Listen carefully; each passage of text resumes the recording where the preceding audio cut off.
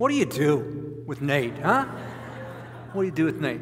Well, I think Nate was wrong. I think I've done, where are you, Nate? There you are. I think I've done really good. So you need to correct Nate. When you see him, he's over here, to say, Nate, no, you're wrong. He's done really good. Can you do that for me? I'd appreciate that. Welcome.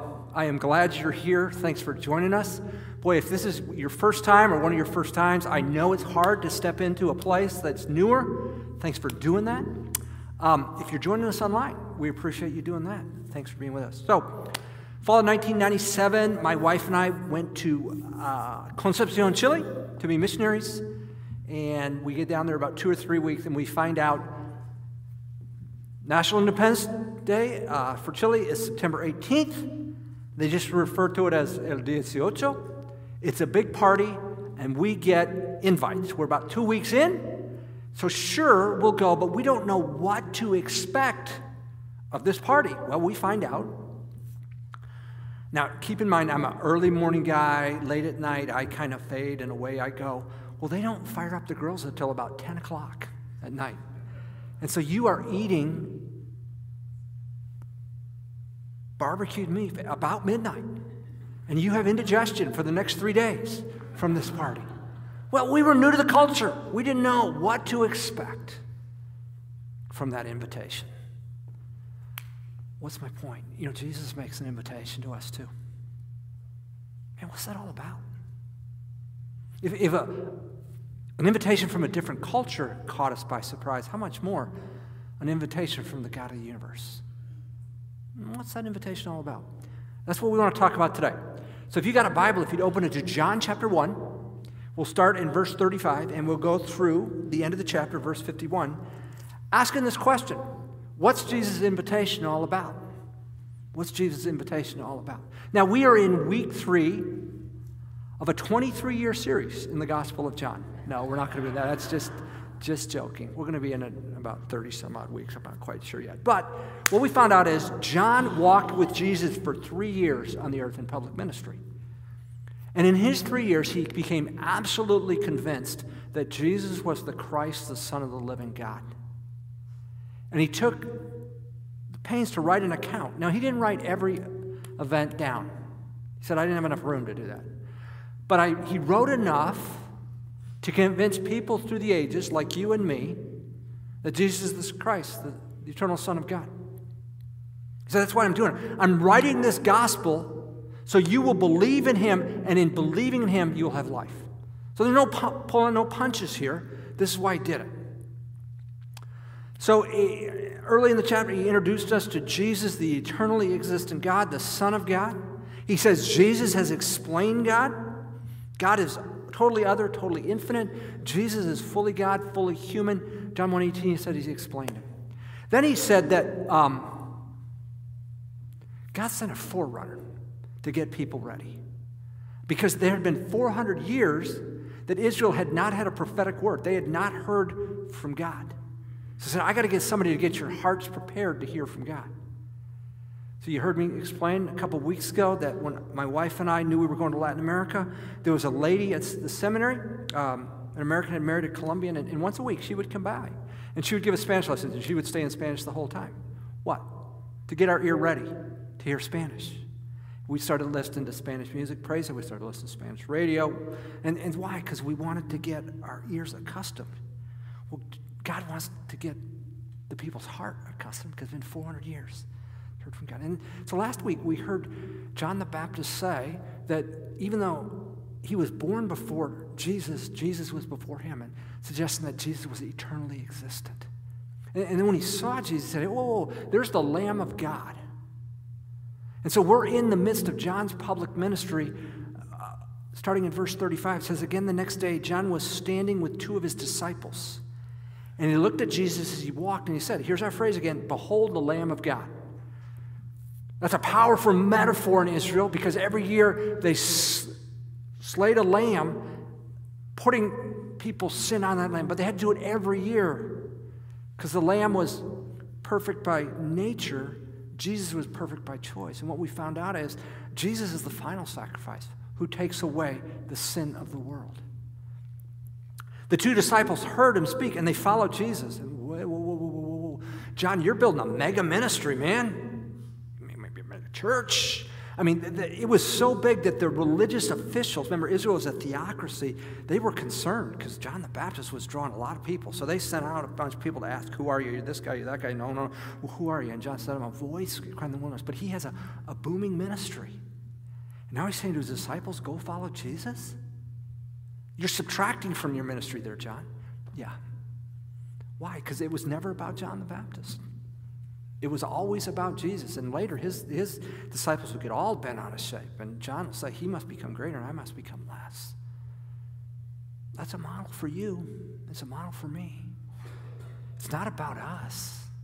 We're pointing people to Jesus. And if we become diminished, so be it. That is God's purpose. We find significance in that.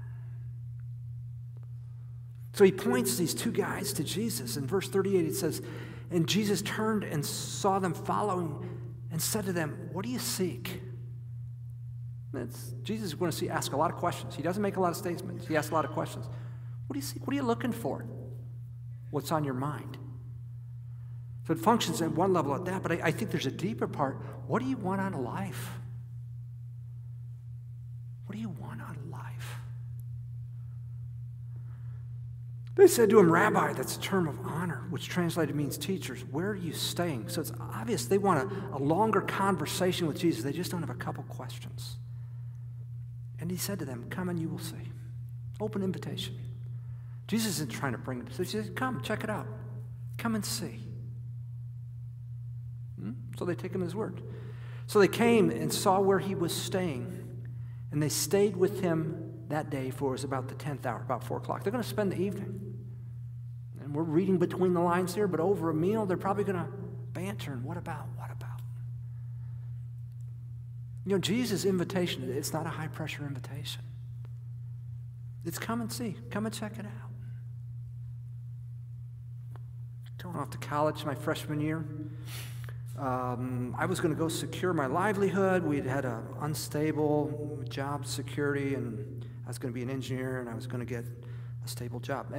And so Saturday night, classes begin on Monday. I go to the Memorial Student Center. If you guys are UNL students, this would be akin to Big Red Welcome. I want to get pizza coupons, don't you know? Because you get a lot of pizza coupons there and stuff from other things. And then you got to sign up for cable. But it was cable radio that I was signing up for. We didn't have cable TV at that point. So I was in College Station, Texas. And the radio stations were hokey, so you get cable radio, so you get the stations out of Houston and Dallas. Now, there's something you probably don't sign up for every day, do you? Cable radio. So I'm doing all that. In the middle of that, somebody says, hey, you want to fill out a religious interest survey? Sure. 3 questions. I'm on my way because I want to max out on pizza coupons. Tuesday, somebody knocks on my door. Do you remember doing this? No, I don't, but that's clearly my handwriting. Well, we're starting a Bible study on the floor. Would you be interested? Sure. I didn't know. I just thought, well, I'm probably a pretty good guy, but I'll do some things. This will be a good balance. And I came from a religious system that taught you kind of work your good versus your bad. So I remember getting in the first Bible study, and we're going to study in the book of John, actually where we are. So I go to find John, and I am in Jonah. And they say, no, you need to go this way, towards the back of the Bible. So I do, and I end up in 2 John. Well, at least I got John. No, you need to go back the other way. Why don't I just go to the table of contents? I didn't know jack about the Bible. We met once a week for 6 months. And the guys that would lead in the study would stop by, and they'd talk to me a couple times. It was easy access to the dorms in those days. Man, I began a long 6-month process of who is this?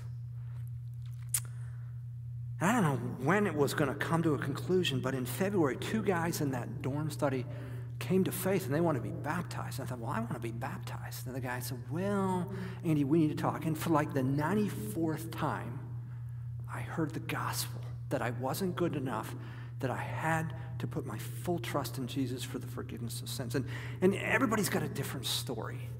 But for me, it was this phrase that got me. Ephesians 2:8-9, for by grace you've been saved through faith. Now here's the phrase, not as a result of works. Those 6 words got me. And I had to make a decision. Look, I've been doing this for 6 months. Either I'm going to put my faith that this is true, or I'm going to get out of this study. I need to go. And that day, in February, I made a decision, I'm going to follow God as he reveals himself in the Scripture. That was a 6-month process. Some of you are in process thinking about Jesus, and you're not sure where you stand. We're glad you're here. We want to give you space to do that. Man, it took me 6 months to reach some of the conclusions, and I'm still in process, but we want to provide that space for you. So that's what Jesus is doing. It's not a high-pressure thing. It's come and see. So we want to provide that environment, come and see. So verse 40, one of the two who heard John speak and followed him was Andrew, Simon Peter's brother. Now, I want you to pay attention here, because if you get nothing else out of this message and out of this series, I want you to get this point, okay? Do I have your attention? If you see a guy in the Scripture named Andrew, he is a spiritually trustworthy fellow. You can put your confidence in a guy named Andrew, can't you? There we go. Any other Andrew? Yes. So you get those Andrews, and this is why I went to seminary, to learn these little nuances of the Scripture.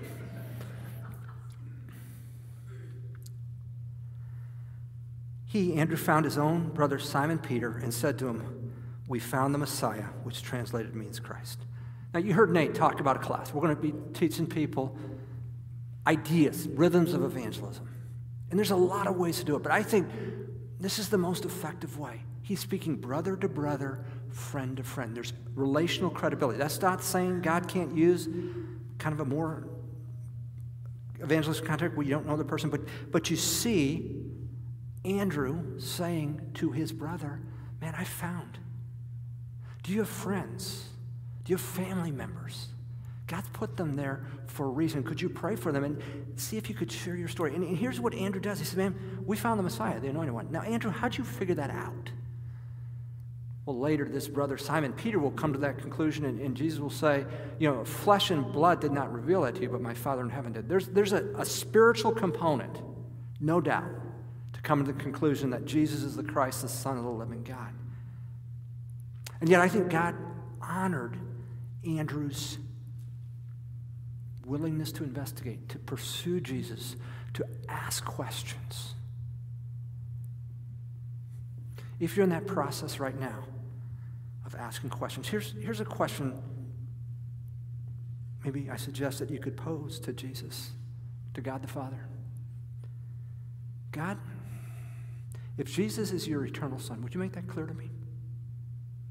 If you're in process and you don't know where you stand, if he's there, he's infinite. He can do anything. He can communicate anyway. God, if Jesus is your eternal Son, the one who gives life, would you make that clear to me? So, Andrew has brought Peter to Jesus. Here's what Jesus does. He brought him to Jesus. Jesus looked at him and said, "You're Simon the son of John. You should be called Cephas." This change of name is symbolic of a change of character. Cephas means rock. I don't know if it refers so much to Jesus, to Peter's character, or the fact that he's going to be part of the foundation of the church. Maybe it's both. But here's what's significant. Jesus sees us for what we can be. Jesus doesn't see Simon as he is. He sees him as he will be, and we're going to change your name. If you follow Christ, he'll change your name. He'll change your character. He'll change you from the inside out. He'll change the direction of your life. My freshman year in college, if you had told me I would be a pastor, I would have laughed you out of the... In fact, I was a senior. I would stay at A&M for a graduate degree. But I remember it was second semester senior year, and I was at Campus Crusade meeting, and this meeting we're going to have a time to share. And I stood up and shared just for 30 seconds of a verse that God had impressed on me, and I sat down, and out of the corner of my eye, I saw a couple of the Campus Crusade staff go like, who knew? Anything spiritual could come out of that guy. I mean, even the staff were shocked. But God can do that kind of work. God had begun a work. I had moved in with a guy in senior year, and he began to teach me the Bible. God can do that kind of work. And that's what he's seeing in Peter. I'm not seeing you as you are. I'm seeing you as you could be. Those of you who are parents and grandparents and friends, are you seeing your sons and daughters and grandchildren and your friends and coworkers as they can be? Would you ask Jesus to give you the vision for what they might be. So Jesus is on his way to Galilee in verse 43. The next day he purposed to go into Galilee, and he found Philip. And Jesus said to him, follow me. Again, a low-pressure deal. Come and see. Follow me. Here's what we find out about Philip. Now, Philip was from Bethsaida, the city of Andrew and Peter. Did Andrew and Peter have a voice to Philip? And Philip, hearing those voices, comes to Jesus. What else to stop? Remember the question he asked? What's Jesus' invitation all about? Remember, it's come and see. Follow me. It's not a high-pressure sale. It's come check it out. Come make an informed decision about me. So we ask this question, what's Jesus' invitation all about? Here's it is. Jesus invites us to follow him. That's the invite. Follow me. Jesus is saying, follow me. Check me out. Don't feel pressured, but step in. See what you find out. So in August of 2002, we had gotten confirmation that I would be hired on at Lincoln Berean as a singles pastor, and we would be moving from Sierra Vista, Arizona. We made some money on the sale of our house. I would be making significantly more money at Lincoln Berean than I was in Arizona, and we had enough money to be, now this is, you know when you're stepping up, we had enough money to buy a minivan, people. We were going to be buying a minivan. We had 2 kids. Our second child had been born. He was a year old when we moved. And we had 2 little cars. And so I thought, well, I'm going to go. I know nothing about minivans. I don't think we're going to buy here. I think we'll wait till we get to Lincoln, which in fact we did. But I went to this place outside of Tucson, just an hour from where we lived, and they were having this minivan sale. So I explained to the salesperson, look, I'm not looking to buy. Can I just see? Oh, sure, no problem. Well, one thing led to another. Andy, you gotta drive it. I mean, just high pressure. Andy, I know you don't want to buy, but let me see what I can do. I really don't want to buy. Let me go talk to my sales manager. 3 times. 3 times he goes to the sales manager. Each time they're dropping the price. Man, I told you, I don't want to buy. So the 3rd time, the sales manager goes, well, that's the best I can do. I guess he's not going to buy today. Yeah, you're right. I'm not going to. But I thought, I will never, ever do business with you again. Because you crossed my boundaries. You pressured me when I said I just wanted to look. That's 180 degrees of Jesus. Now, I will say this. If you take the invitation to follow me, if you take the invitation to come and see, it's my conviction, when you see Jesus, you'll have no other choice. But that'll be your choice. Later, we'll get into it, John 6. Jesus explains to the people, I'm the bread of life, and I'm the essence of life. I'm to give meaning to life. And a lot of people who were disciples, learners of Jesus, thought, yeah, I can't do that. I'm out. And you would think, well, Jesus would have ran after him. Hey, what can... No. That's not what Jesus did. He turned to his disciples and said, do you want to leave too? Because I'm not going to pressure you into it. This is going to be your choice. But there's some people. There's Andrew, and there's Peter, and there's Philip, who've examined Jesus and come to the conclusion they're going to follow him. He's the Son of God. So we're on a roll, so everybody just falls in line, don't they? Is that how it works? Let's see. Verse 45, Philip found Nathanael and said to him, we found him of whom Moses in the law and also the prophets wrote, Jesus of Nazareth, the son of Joseph. Whoa. That's pretty, you're saying, Philip, you've determined that the whole Old Testament, Moses, all those guys, they wrote about Jesus. Yeah, that's Jesus. How'd you reach that conclusion? Again, I think God honored Philip's willingness to investigate, but it was a work of God that showed him, yeah, Jesus is the fulfillment of all that is written in the Old Testament. So we'd expect another quick decision to follow Jesus, right? Verse 46. Nathanael said, can any good thing come out of Nazareth? Do any of you have friends who are skeptics or cynics? That's the answer of a skeptic and a cynic. He's not looking at Jesus, he's looking where he came from. Nazareth was not a city with a good reputation. Can't be the Son of God, can't be the one God wrote about in the Old Testament. It comes from Nazareth. It's interesting. Jesus wasn't born in Nazareth. He was born in Bethlehem. Bethlehem's the city of royals. That's where David was born. Do you ever hear Jesus of Bethlehem? I don't. I hear Jesus of Nazareth. He chose to identify with the down and outers. That shouldn't shock us. They said he was the friend of sinners. Jesus isn't looking to highlight his royalty. He's looking to highlight the fact that he loves the broken. So Philip has gotten a cynical response, and here's a good model for us when we get a cynical response. Philip said to him, come and see. I wonder where he heard that. You're a cynic, you're done. Well, why don't you check it out? I'm not going to argue with you. Why don't you have the intellectual, just check it out. Your own time, your own pace.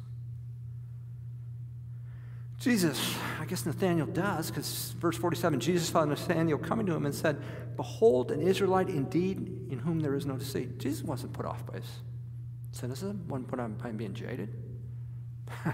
He knows Nathanael. He said, you're a guy who calls it like it is. There's no deceit in you. There's no guile in you. Nathanael's kind of taken aback by that. How do you know me? He says to Jesus. Jesus goes full on with him and said to him, before Philip called you, when you were under the fig tree, I saw you. Jesus wasn't in the same place, but before Philip even talked to him, Jesus said, I saw you under that fig tree. Whoa. Like, Jesus, you're omniscient. You know it. Yeah. Nathanael answered, Rabbi, you are. I guess the testimony of his friends and this evidence sways him. You're the Son of God. You are the King of Israel. Jesus said to him, because I said to you that I saw you under the fig tree, do you believe? Friend, you're going to see something a lot more. You will see greater things than these. And he said to him, truly, truly, I say to you, because John is writing to convince you and to convince me that Jesus is the Christ, the Son of the living God. How do we respond?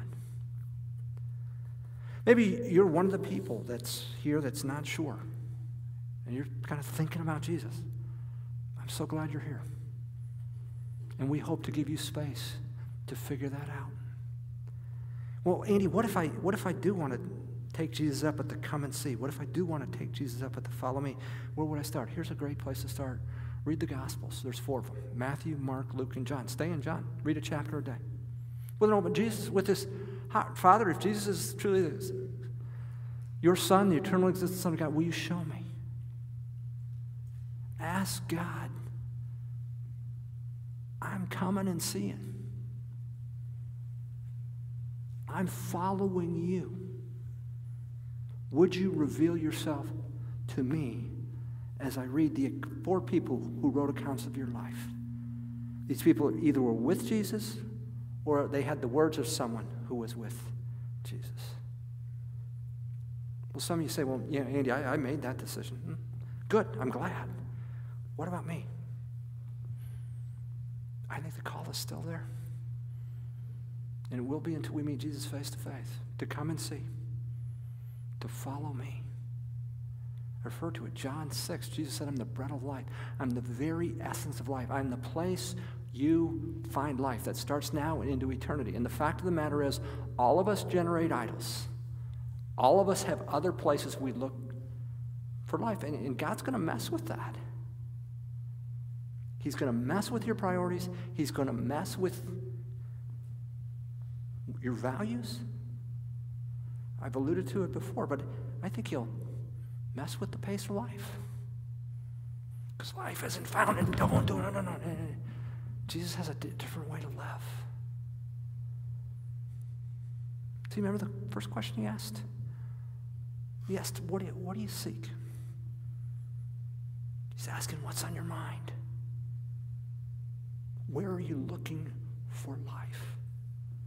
It's been 40 plus years for me, and God started with me early as a freshman and where I find security. I thought it was in a job. He said, no, it's in me. And so we go. My wife are in the process of parenting adult children, and we are learning what it is, yea, verily, what that means. I mean, wherever you are, security, jobs, significance, belonging. Jesus said, I want to meet those needs. So the invitation, if you've been walking with Jesus for 40 years, it's still there. Follow me. What do you see? Come and see. Jesus is eternal. We're infinite. He's got a lot to show you that we haven't seen yet. So I guess you reach a certain age in this town, and you get on people's mailing list. So once a year, I get an invitation from a group of investors for a free meal at a nice restaurant in this town. And it's a nice restaurant, and it's free. But I also know they are going to want me to invest with them, and my wife and I have chosen to do our taxes and invest somebody else as clergy specialist. So I thought, I'm not going to go there because I don't know that I'd be comfortable. What's behind that invitation? It's just a free meal. No. There's a lot more behind that. So I say, no. You wonder, is there more to Jesus' invitation? No, I think we're going to see it throughout the Gospels. Here's Jesus' invitation to you and to me. No matter how long you've been walking with Jesus, no matter whether you're checking him out, no matter where you are, the invitation is, follow me. The invitation is, come and see. The question for you is, what is on your mind? Where are you looking for life? She said, come follow me. We'll wrestle with those questions together. Would you pray with me? Our Father in heaven, we are grateful that we don't have a high-pressure God. That he's not trying to sell us when we don't want to buy. But he's saying, come and see. Follow me. He's got a question. What's on your mind? What do you seek? Where are you looking for life? Lord, that we'd bring those questions before you and allow you, in your way, in your time, to shape and to mold us.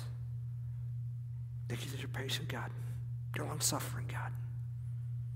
We pray this in Jesus' name. Amen.